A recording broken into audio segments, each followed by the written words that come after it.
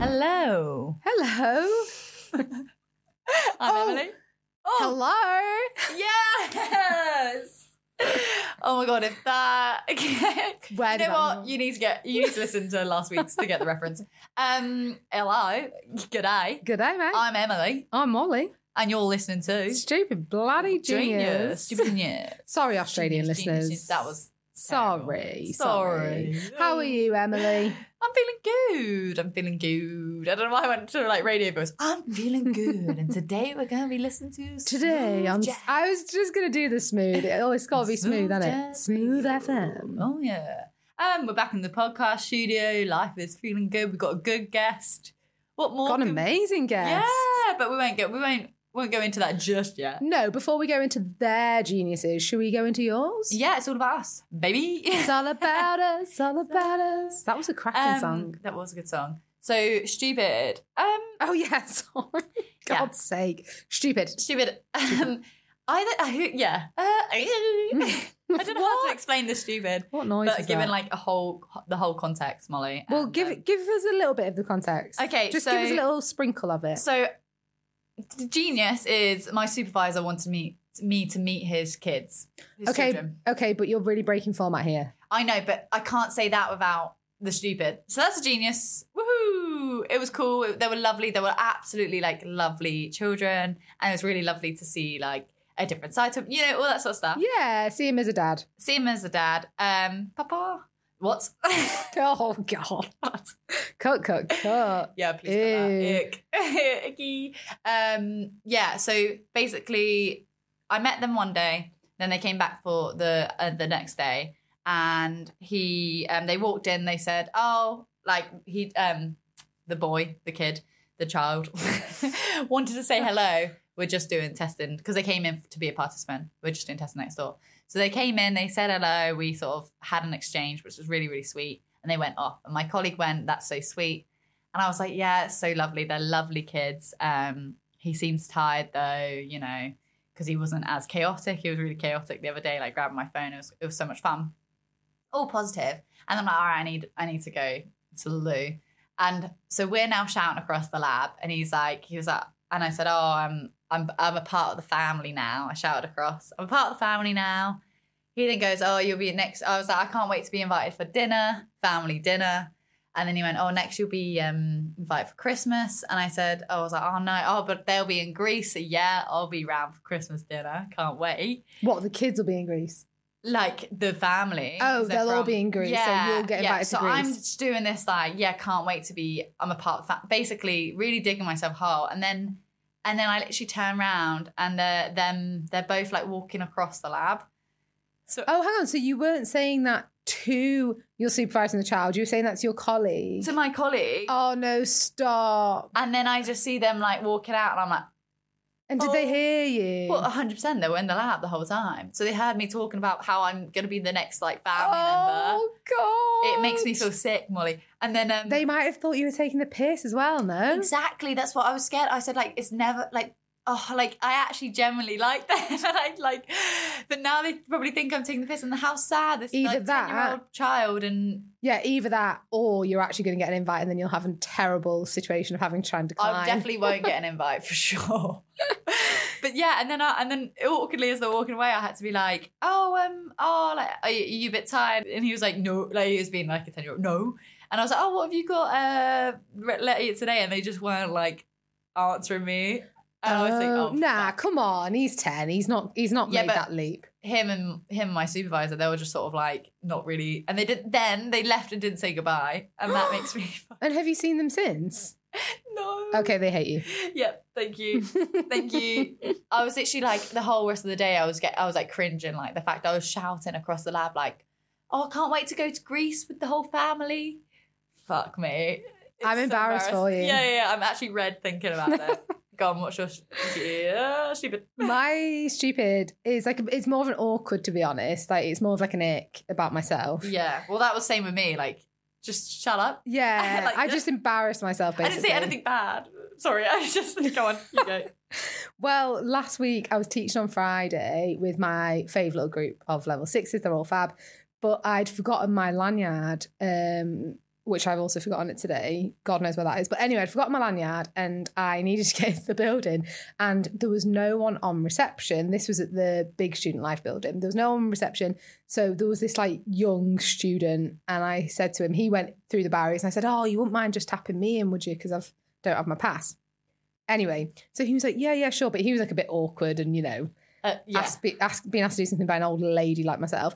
Anyway, so he like pressed it and it did look like it sort of worked. So I went to go through the barrier and it slammed shut on my legs. And then like another lad who I've taught previously came in and like fully laughed at me. And I was like hobbling because fucking hell, those barriers are actually super powerful. Oh my God, it was so painful. And then I told my students because I was still so mortified. And they were like, oh my God, that's always been such a fear that would happen to me. How embarrassing for you. And I'm like, yeah, it was embarrassing. Let's just forget about it now. I wish I hadn't told you. If you were with someone else, you could have laughed it off, but because you're on your own. Because I was on my own. It's like when you fall on your own. It's always like, oh God. And you look around for that person to like have that moment with. And I did. I looked around. It was just a student that I actually have taught. So I was like, oh, for God's sake. God. What did the student do that let you in? Did he just walk away or what did he do? He just walked away. I don't even know. He was so embarrassed for you. He was like, I don't want to be seen. It was his fault though, man. Yeah. So what's your genius? Well, that like before I ruined. Oh, that you had the opportunity to make a good impression. And I didn't. Well, the thought that like actually it was really sweet. I met his children and they were like, oh, you're Emily. Oh, and they knew a lot about me. Which is lovely. Which is lovely to know that, whether it's good or bad, my he supervisors talked about me. Yeah, and good things, I'm sure. Yes, no, he did say he wanted his children to meet me to be like, look, like you can be neurodivergent and a woman and in your field, and I suppose. still be smashing it, That's awesome. So yeah, it was when really I said sweet. the woman thing, I meant because your field, like mine, is very male dominated, is what I meant. Yeah, not like a woman that can do. You could be a woman and succeed. Wow, what the hell? Wow, we can have it all. Yeah, a woman doing science. Wow, how'd she use her brain? I know what you mean. No, that is a nice little genius. Yeah, it was sweet. It was more like, affirmation, which we never really get, I guess, as PhD students. But we need it. And it made me feel, you develop this weird bond with your supervisor that you just... Oh, yeah, absolutely. You care what they think. Of course you do. Yeah. Yeah, so it's like, it was nice to know that, okay, yeah, it's reciprocated. I'm not just this weirdo. Oh, actually, no, because then the Shuba came and I was like, fuck, I am just this weirdo. But hey. I'm sure it's not as bad as you think. What's your genius? So last week I attended, we do it every, I can't remember if it must be at the end of every semester actually. Teaching staff, you go to a board of studies meeting, which is where all the teaching staff who have delivered teaching that semester attend, but also all the student reps attend as well, basically. And you go through any of their issues. You literally talk it through sort of module by module, et cetera, et cetera. And then actually it was pretty intense because that was like a 2-hour meeting.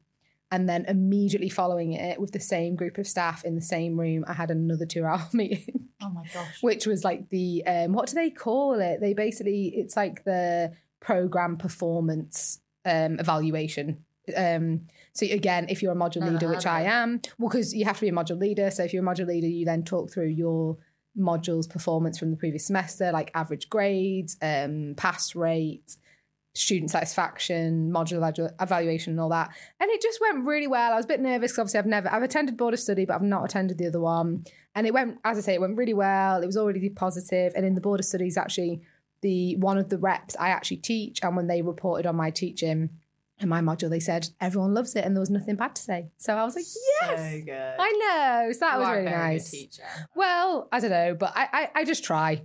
As in, I don't know how good I actually am, but I definitely try. So the fact that is recognised is really lovely because I think a lot about how I'm delivering and how it's being received by the students. I don't just want to teach them what I want to teach. I try and do what I think they will like. So it's just nice, isn't it, when you hear that it's landing well. Again, we don't often get affirmations. So very rarely. So you've got to take it when you do. Exactly. So well done. Thank you. Should we get on to our ramble? I think we should.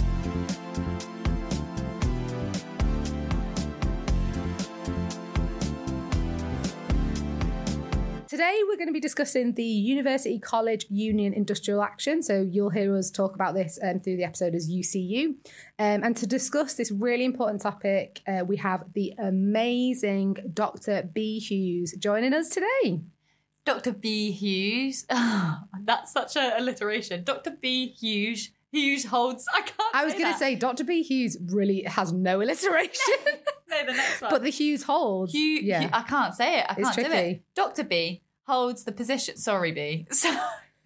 Holds the position of lecturer in media, culture, and communication at Liverpool John Moore University. They have been engaged in lecturing since 2012, initially working under various casualised contracts before achieving permanency in September 2020, which we'll sort of talk a little bit about. Being a non-binary person, Dr. Hughes is committed to setting an example by fostering inclusivity and openness in all spaces they occupy, whether as a lecturer, within the UCU, or during their personal time.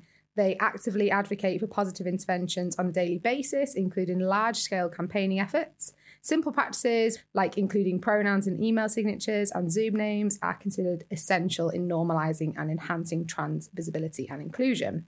Currently serving as the chair of LJMU, UCU, co-secretary of UCU Left, and LGBTQ+ officer for the North West region, they are working towards revitalising LGBTQ+ equalities work at Liverpool John Moore University for the University College Union. Ooh. Additionally, B was involved in the LJMU LGBTQ+ staff network for 2020 until earlier 2024, serving as community liaison. I love that word. Liaison. Officer and chair. They took part in organising LGBTQ+ History Month events and developing new trans and non-binary policies at LJMU. So welcome to the podcast, B. So to kick us off today, we wondered if you could tell us a little bit about your academic journey, starting, as we believe, as a lecturer in 2012 and achieving permanency in September 2020. Is that right? Yeah. Okay. We're off to a good that's start. Right. So I actually did my undergrad here at LJMU in graphic arts. The course is now graphic design and illustration. Went straight into MRes in art and design. And then sort of out of that got a sessional job. So that's like a hourly paid lecturer basically on my old degree. So they employed me to basically teach a bunch of the theory stuff to art students who don't want to think about theory or write things. So that was a slightly grueling intro to lecturing. I used to hate it when honestly, because I did fine art at college. Did you? College, Okay. way back. And whenever they'd be like, you need to write about it, I'd be like, what the? No, it's art. I should just draw. Oh, I'm so sad because I love all the theory. Yeah. Me too. I really now do. I do. I've learned to appreciate it. Yeah, it's like, I always be like, look, one day in 10 years when you're working, you'd be like, oh, that was so useful and it'll all click into place. But It'll be patchy to them. people don't believe you when you tell them that now, like when they're studying. So yeah, I did the MRes. So I started like just a few hours a week in graphics. And then my hours sort of increased a little bit. From there, in 2014, I started a part-time PhD at John Moores as well. And I got fees funding for that. So fees only funding, which meant I had to work as much as I could. Right. That must have been challenging, I guess, trying to balance the two. Yeah, I mean, the thing is I had, I was lucky in some ways in that my partner's been extremely patient with me. And he has worked mostly throughout our kind of, while I've been doing my PhD, it took 6 years. Which is, Do you know what, though? I think that's pretty good part-time. That I know is. people who've taken that full-time. No, actually, yeah. Literally. True. No, yeah, so I managed it. I mean, there's also But like just a whole... the thought of doing a PhD for 6 years. Sorry. The Yeah. thought of doing that. Oh, no, yeah, I wanted to kick it into the Mersey. Yeah. To quote my The friend epitome Eva. of a marathon. Yeah. So I can't wait to give this thing a Viking funeral. So yeah, anyway, I started that. And after about 2 years of doing that, realised I didn't want to do that project, which can be very problematic when you're doing a PhD. But fortunately, I was part-time, and because I wasn't fully funded, I didn't have the pressures of, you have to finish this project now. Yeah. Deliver this now. And I had really brilliant supervisors who kind of just like, it's fine. Take some time, figure out what you're doing. So all this was happening. I kind of was reaching the sort of 4-year point of working in graphics sort of consecutively in the art school, which I don't know if you're familiar with employment law, you lucky people. But if you've got 4 years consecutive service, thank you for your service, it's like, then basically you should be in law made permanent. It's like, Right. it's technically, it's the law that It's you the law. automatically, Okay. however. Law doesn't always trans. Okay, you're Yeah, getting 'cause onto it. 8 years until you were made permanent. I mean, I know people that have been on temporary contracts and like hourly paid contracts for like 20 years. and I That's guess that in crazy. itself lends really well to our conversation today, doesn't it? Maybe that's why you got into this. Okay. Well, There's some links here. Yeah. Yeah, wait. We won't spoil it. We won't spoil How it. did the neoliberal university radicalise you? Yeah. Anyway, 8 years. I've digressed terribly. So I didn't get any more hours. Suddenly they were like, "Oh, sorry, we haven't got any more work for you." I was like, "Shit." Right, okay. What do I do now? Why? Yeah. Goodbye. Yeah, exactly. So I complained so my PhD was cross-supervised across 2 schools, so the art school and the School of Humanities and Social Science. I said to my supervisor based there, like, I haven't got any work. Can you give me some work, please? Unfortunately, she could get me some work in the Media, Culture and Communication department under our previous programme leader, Nikki Ann Moody, who sadly passed away a few years ago. But she kind of, she was a really interesting woman. But anyway, she brought me in, she took me sort of was like, yeah, cool, yeah, come and do this. And our new programme leader, Steve Spittle, Dr. Steve Spittle, who is a brilliant boss. Shout out to Steve. Hi, Steve. Hi, Steve. Hi, Steve. I can't say his name. Yeah. I'm going to accidentally call him Steve later and just be like, what? Why? Anyway, so he sort of then also took me under his wing and has really championed me getting permanency. It's like the model of the boss you need if you want to get a permanent job. So yeah, he kind of 2-pronged. I put in my kind of request for permanency, just like notifying the university that they should make me permanent. You should Yeah, it's kind of make me permanent, please. yeah. Thank you. And Steve basically every time he had a meeting with higher up management, he's like, "B needs to be permanent, please." What a legend for advocating for you like that. That's Yeah. so good. And then obviously I got hired on a grade. Well, not obviously. I got hired on a grade 7 contract, which is lecturer scale. Yeah. Because that's the contract that I'd been on because hourly paid lecturers are generally a grade 7, although now they've introduced worse contracts at grade 6. Yeah. Graduate trainees, they call them, I think, is it? Oh yeah, but also anyway, yeah. That's another conversation. Yeah. Yeah. And then so I was like, can I be made full time, please? Because when you're made permanent, you're fractionalized, so you're given an equivalent of kind of the amount of hours you would have been doing. So I was on a 0.4, which is 2 days a week, Right. which meant this is during the pandemic. So I was also working on 2 other courses while working 2 days a week. Oh my during, gosh. there was- During the pandemic, where I'm everyone's just just going, like doing their hobbies. Yeah. Yeah. My partner was like working from home the whole time, but because he's a technician, he wasn't always like super busy. But props to John Moores in this instance for not putting people on furlough and things like that. They paid everyone full wages, even if they couldn't fully do their job as normal. But yeah, so I was trapped in our box room. At one point, I was writing 3 new lectures a week. Oh, Jesus. Just No. crying into my keyboard. Yeah. And I was like, "What have you been up to?" And he's like, "Just did a tutorial, and played some games." Yeah. I was getting I just ignited this fire. Yeah, I was getting so annoyed. I had to work as well because I was finishing my masters and watching everyone else just do like sunbathe in the garden or pick up bacon or like I actually banana think bread. my full-time job saved me during COVID, to really? be fair. Yeah. I could Yeah. say. Yeah. Kept me busy. Yeah, so I was busy, and then he advocated for my being made full time. So the next year I got made full time, and then it was like, okay, we've got to get you regraded. So now I have been a grade 8 so that's like senior lecturer for a year-ish. No, it'll be a year in November. But, Hey, that's Well exciting. done. Yeah. So yeah, so that's me, and now I work in the media culture communication department as a little Awesome. sneaky graphics and illustration interloper. That's, That sounds like lots of fun. But, like, yeah, you know, it took a while to get there, but you got there. Yeah, it's a very convoluted journey, and we didn't even talk about the twists my PhD took, but I think that would take a whole other podcast. God, we need. Yeah, you're so interesting. We need several different podcasts. for you to Save come that on. one for another visit. Yeah. So today we're going to be talking about the sort of strikes and stuff like that. But first, I wanted to ask if you can explain what the University College Union is, the UCU, and what its mission. Okay, so Loaded question. I know. Depends who you ask. No. So yeah, the University and College Union is the. Sorry, I'm moving. Go on, get comfy. Start again. Get comfy, I've just yeah, realised yeah, that I'm like spinning. Yeah. Sorry. So the University and College Union is the trade union for staff in post-16 education, basically. So we represent as a union people working in further education colleges, in adult community education, prison and offender education, and higher education.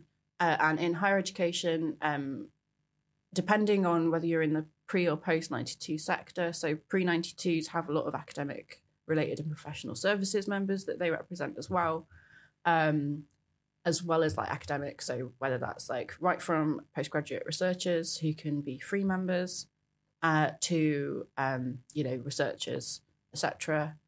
In post 92 universities, it's slightly different because we don't have collective rights to bargain for academic related and professional services staff. So people that do like academic related admin or support work, or librarians and other sort of related technical staff. Although we do have a handful of members here in those roles, but yeah, mainly it's in post 92s. Mainly it's like academic staff. Okay. So that's, I know it's quite a lot. And the mission is to make post-16 education a good place to work, I suppose, to fight for our rights. And it's quite difficult. Yeah. And I think it's exhausting. You have to be quite, with any sort of fight, you've got to be quite tough. Yeah. I think there's so many fights. Yeah, I was about to say, yeah. Yeah. What would you say, reflecting on the past few years? Because how long have you been involved with the UCU? So I've been a member since 2012. I got involved in the local union here at John Moores about maybe 5 years ago. Wow, okay. So we're definitely talking to the right person. You've got lots of experience with this. Reflecting on the years that you've been involved with the UCU then, what would you say some of the key issues are? Like, we all hear things, don't we, in academia about like pay disputes and working conditions and things like that. How would you, I mean, that's a massive question, I know, but what would you describe as being some of those really key issues that maybe sparked your fire, or that you think we really need to address in academia? Yeah, so I guess I'll focus on universities rather than the other sectors, because that's where we are.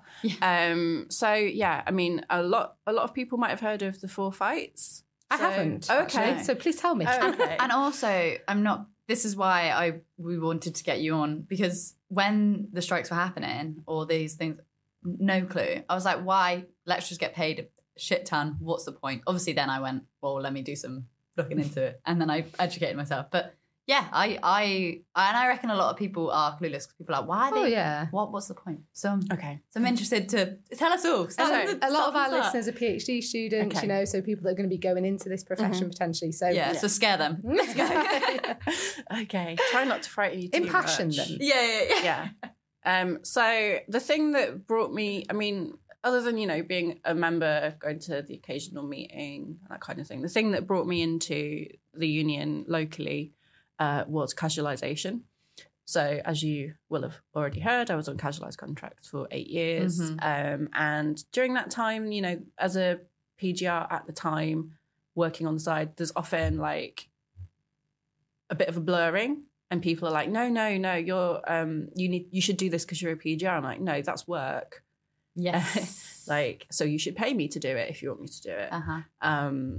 And there was a lot of this happening to me, but some of my friends who were also doing PhDs at the same time. So we went and had a chat with the union. So we met up with Sarah Weiner, who is our current branch secretary. She works in the School of Education. Shout out to Sarah. Hi, Sarah. Or should I say Splera? Yeah, as we're calling everyone. Yeah. And she was really helpful, really kind of reassured us, and did the classic organizer thing of going, and can you get involved? Yeah. And fool that I am, unable to say no to anyone or anything. Yeah, same. I was like, yes. Of course. I'm here because I'm overworked, but sure, I'll take on some more work. Yeah, so this is when I was, sessional. And then, unions, no, I'm going into a really long story now. I won't do that, sorry. It's okay. Let's just cut that and get back on point. So anyway, so that was the thing that brought me in, casualisation. And UCU do lots of work nationally and across the 4 nations of the UK around casualisation. So there's an anti-casualisation committee for casualised members at a kind of UK level, but also, resources and support and policy that we pass to try and shape higher education and get rid of casualisation. So casualisation is one of the 4 fights of the recent trade disputes that we've had in post-16 education. Okay. So the 4 fights is a campaign over pay. Yeah. So like the headline figures for pay are, the current cost of living crisis or cost of greed crisis, to not disguise its roots in politics. Yeah. We've kind of, if you just look at the last, 6 months, year, it's like a 13% real terms pay cut. But over the last decade, it's a 25% real terms pay cut for staff working in universities. Jeez. Yeah. So before you even start, post-Liz Truss chaos, it's, year on year in real terms, our pay has degraded 25% in universities. Oh my God. So if you care about nothing else apart from I should literally be getting paid £10,000 more a year. Well, they did that with the PhDs as well, looking at how it should have increased with the cost of... the stipend lack of increases. Yeah, crazy. Disgusting. Yeah. Mad. Yeah, so that's kind of like the big, take-home pay is a thing that everyone is affected by. So the other fights, so casualisation, pay gaps. So there are huge pay gaps at universities. On average, I think it's 16% gender pay gap. Yeah. I think LJMU's is 25%. Actually, LJMU's was very bad. The 5th worst. We're the 5th worst in the UK, by the way. Yeah, we went up last year. Did we? We didn't go down. Yeah, we did. That's something. And you know what? Our neighbour. Up. Yeah. It got worse. Bigger number. Yeah. Oh, fuck. I was listening. I thought you were just being super sarcastic. No. Yeah, same. Just super slow. And our neighbour in University of Manchester, they're Wasn't doing great either, though. No, they're doing pretty good though compared to us. I remember looking at all on International Women's Day, the chat bots. I can't wait for them to do their rounds again. It's nearly time. Yeah. Anyway, we digress. So casualisation, pay gaps. Yeah, so there's also an ethnicity pay gap and a disability pay gap. Yeah. And we don't have data on LGBT plus pay to know whether there's pay gap or not. But we can assume. Well, we don't know. We don't know. Allegedly. Is that something that's being hopefully conducted then? It should be because our Congress last year, which is the sovereign policy setting body of the union. Well, that sounds fancy. Yeah. Oh, I know. It's a 3-day long conference, basically. Sure, it's riveting. It's very tiring. But I wrote and got a motion through our LGBT plus members standing committee to take to Congress, which makes putting LGBT plus pay gaps into the national bargaining. Yeah, good. It hasn't happened yet. But well done, though. That's awesome. Getting pushed. It's getting pushed. And also, it's an issue the TUC, the Trades Union Congress, has taken up at a kind of coordinating level as well, which is good. And then the other fight, because there's 4, the last fight that we can't forget is workload. Yeah. That's definitely one I feel like I can relate to right now. And workload is tied to everything because, obviously not just our pay being degraded further because we're not getting paid for all the extra hours we work, but it impacts casualisation. If all the people on casualised contracts were hired properly, it would go a long way to addressing workload issues. Yeah. But it's also, you know, stuff like lots of universities have been making cuts in professional services and pushing those admin tasks onto academic staff. And I'm not saying that I'm above doing admin. No, but it's just on top of everything else. On top of everything else. Yeah. And also it's often asking you to engage with systems that you use like once a year. And I've never been trained on. I've never been trained on. And actually there used to be someone who was a professional who knew exactly how to do those things. So it would take them 30 seconds, whereas it takes Not you to 2 days. digress, but I remember Molly taking like 2 days to, do you remember like trying to get this form? Don't even. And you're going there. back and forth to people and you were like, this is not. And nobody actually knew. No, exactly. Nobody knew. And it was like this, it was what, I can't even remember what it was, but you were I can't just. remember. No, either. but There's you were always just- something. I've had a similar form thing recently. Yeah. It's like, just tell me the thing, Yeah. please. And it's like, You get ping-ponged around. yeah. Yeah. But yeah, it's frustrating. So that's in essence the main things that we've been. Yeah. In pre-92 universities, there's also been a dispute over pensions. So the USS pension scheme in 2020, which we've actually won that one. So we have won things. Unfortunately, doesn't impact us in post-92s so much. But in pre-92s, people have got their pensions back. So there was a really conservative valuation of the pension in 2020 that basically was like, led to people losing literally hundreds of thousands of pounds out of their pension pot. Because they basically, I mean, they fucked up. Yeah. Yeah. Let's not mince words. But that's now been, those cuts have now been reversed. Okay. It just shows like these sorts of actions do actually work, and like when people put their voices together and have that And I mean, shared like, goal. absolutely, like the USS pensions, that dispute and issues with it actually predates 2020, but 2020 really made it worse. I bet. So people, I mean, just not to be kind of pessimistic, but, you know, actually this is very optimistic because it shows the power of collective action. But, you know, we've been in dispute as a union over USS since like 2018 earlier. And it's taken that long. I know the pandemic made things take longer, but Yeah, but you even know, so, yeah. and we have extremely intransigent bosses, not just in terms of like individual vice chancellors and managements, but also UCA, so that's the University College Employers Association, who kind of oversee, sit above, and do they're like the bargaining side for like around pay and conditions, are extremely like intransigent. They don't want to give an inch. Really? Right, okay. So that's why it's that's one of the reasons it's such a protracted kind of dispute. Right. We could also talk about strategy and industrial strategy and all sorts of ins and outs that have happened in the union as well. But again, we'd probably need about 4 podcasts just to get through that. We'll do a series on it. But it's certainly it's certainly that no one asked for. Yeah. But we are here to deliver. Here we are delivering it. But no, it's definitely a mission we can all get on board with for sure. Yeah. Can I just ask if anyone wants to get involved? So postgraduate researchers, if they can support or participate in any way. Yeah. What are the different ways that? So postgrads can be free members or sign up to be members of UCU for free. Just go to ucu.org, maybe a .uk in there, can't remember, but /join. Just Google it and sign up, join the union, and then basically you'll get paired to your local branch.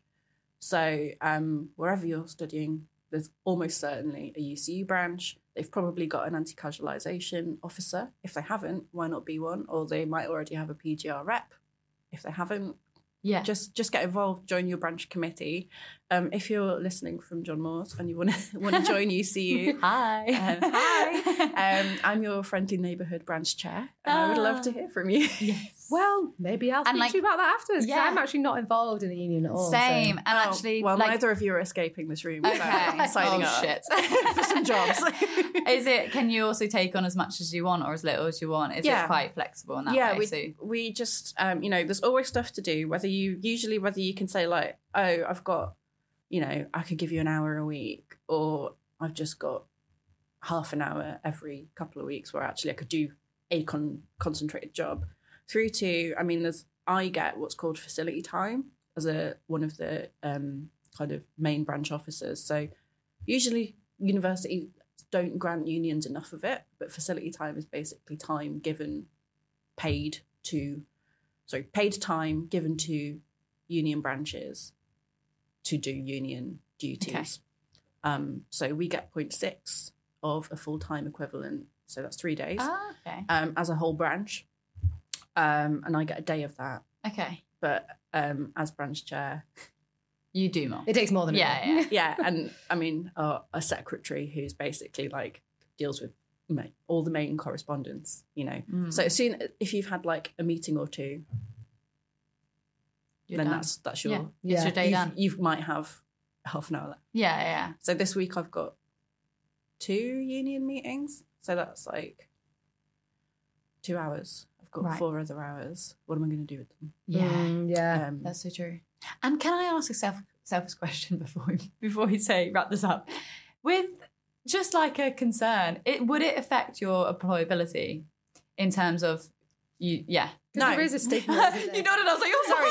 No, sorry. This would be positive. I do feel like there is a stigma. There is a stigma. It's like, oh, what? You're not joining the union, are you? Or you're striking. It's not bad. It's like bad in terms of, you know, going against, especially as an early career like researcher, or like I'm just finishing up my PhD. I obviously, it's everything I want to get involved in. But there's this looming scary. I mean, there's lots of stigma. I mean, there's lots of ways to be involved in the union, and it's not like not every person that's a union activist or does kind of little jobs or whatever, you know.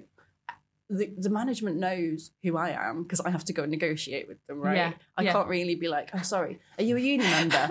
And then be like, sorry, that's confidential. It's actually confidential. They're not allowed to ask you. Oh, really? Indeed, yes. That's cool. I was picturing like, you know, those interviews they do when you have like the black screen and like a really deep voice, and it's just the outline of you and you're just in teams like, hello. It gets very awkward when it's in person. You have to do like a whole. I like sidle in dressed as a bush. That's it.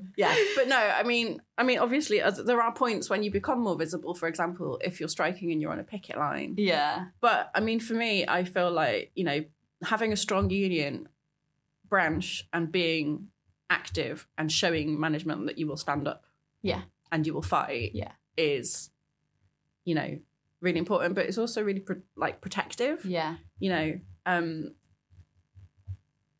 you know what? They don't want to. It's victimization. Exactly. So, and you know what? I think like there's other stuff that I've got involved with that has been pushing the barrier back and back and back and sort of poking them and pushing them in terms of like do better. This is not okay. Do better. And it is uncomfortable, but it's needed. So I think, and then it's never once affected my. Actually, it's helped. Putting it on a CV is like, oh, okay, this person cares for the community. So yeah. So I think that's what I'm getting from. Okay, I'll you just gotta be brave. Yeah, you just gotta be brave. I'm signing up right now. I'm like fumbling over my words.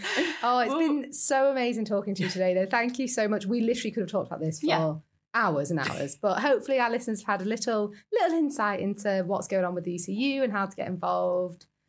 Yeah, but thanks for coming on. We'll see you in a couple of weeks, I guess. We will.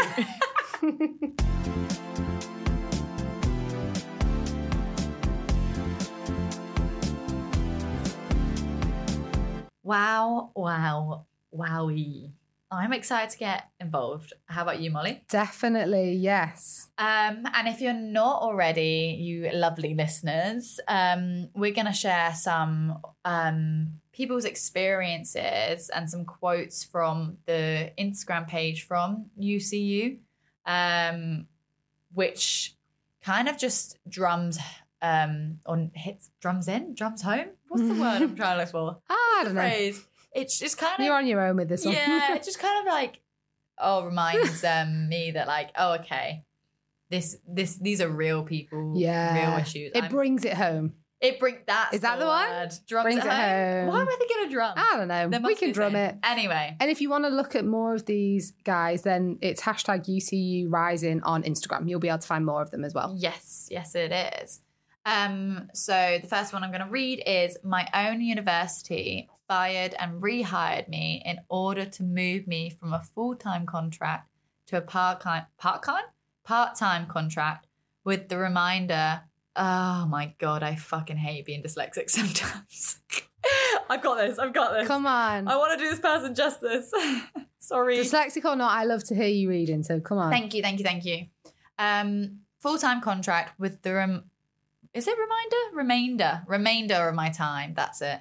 With the remainder of my time on a 0-hour basis, I now get paid substantially less with less job security whilst working longer hours. Jeez. Yeah. And here's another one. So this is from a UCU member and a lecturer for 1 year. They say, I need to start looking for a career elsewhere. I'm seeing my lifelong dream and passion disappear day by day, and it's very distressing. Yeah, I can kind of relate to that. I'm not even working there. Another one is from a UCU member and a lecturer for 3 years. They fire and rehire me every term, and I never know if I'll have work beyond the next one. That's shocking, isn't it? It makes me feel so lucky to be in a permanent role and feel safe, because I do feel safe, but there's so many people that don't. So. Yeah, exactly. So this one is from a UCU member and researcher for 5 years. They say, I want to settle down and have children. I no longer see how that could be possible. Yeah, I can see that. I can really see that, especially we won't get into it. Next one is from a UCU member and postgraduate researcher. So I guess maybe majority of our listeners can relate to this one. Mm-hmm. To have experienced such levels of casualization, poor pay and workload stress by my mid-20s is very disillusioning. What's that word? Disillusioning. Perfect. What's that mean? Well, when you become disillusioned. Okay. Confusing. That's probably not helpful, is it? No. Just told you the definition with the definition. Yeah. What is it? Just like... When you start to become like... it's really hard to explain without using the word disillusion. Yeah. Delusion is like... You stop believing in something and... Okay. All right. I can already feel myself burning out from the constant worry about finances and job security. I'm sure we've all felt that. Yeah. And I know that like a lot And we're funded. Yeah. Yeah. Well, yeah, that's so true. But like postdocs and it's always time run out. Like I've got this job. It's only for a year. So what, in 6 months, I'm going to have to look for a new one. Then what? Yeah. And actually the tagline that they use across all of these images on their Instagram is, we can't let them treat us like this. And I do think that's very powerful. I mean, I think it's worth mentioning, because we just didn't manage to get onto this with our conversation with B, that the strikes actually took place at the end of 2023. So actually UCU agreed to engage in strike action, which I'm sure you were aware of at your university. This is obviously, we're talking about in the UK. So if you're not in the UK, this might not, you might not be familiar with this, but yes, the strikes are officially over, but the work continues, the fight continues, and just the cause is still there. So as Em said before, as B has told us, you can very much still get involved. Yeah. And I would definitely think about it. It'll definitely broaden your horizons. And, we're paving a better future, hopefully, for ourselves, but also academics that come after us. So, yeah. That's so true. Yeah, what's that? That proverb of you plant the seed. Oh, I love that. Yeah, for others to enjoy the garden. That's not it, but that's essentially basically it. Yeah. But we've got another quote for you. We do, of course we do. And it's by Diana Hardy. Yes, who is an author, I believe. I believe, I do know. I say that because I've not actually read any of her books, but she is an author. Okay. It only takes one voice at the right pitch to start an avalanche. Love that. We've got another one. Do you want to hear it? Oh my God, it's so good. We actually do have another one, because we couldn't choose. So this is from the legend that is Barack Obama. Your voice can change the world. Simple, but true. True. Both about voices, both about, can send you to sleep. Until next time, guys. Right. Goodbye. Goodbye. Goodbye. Bye.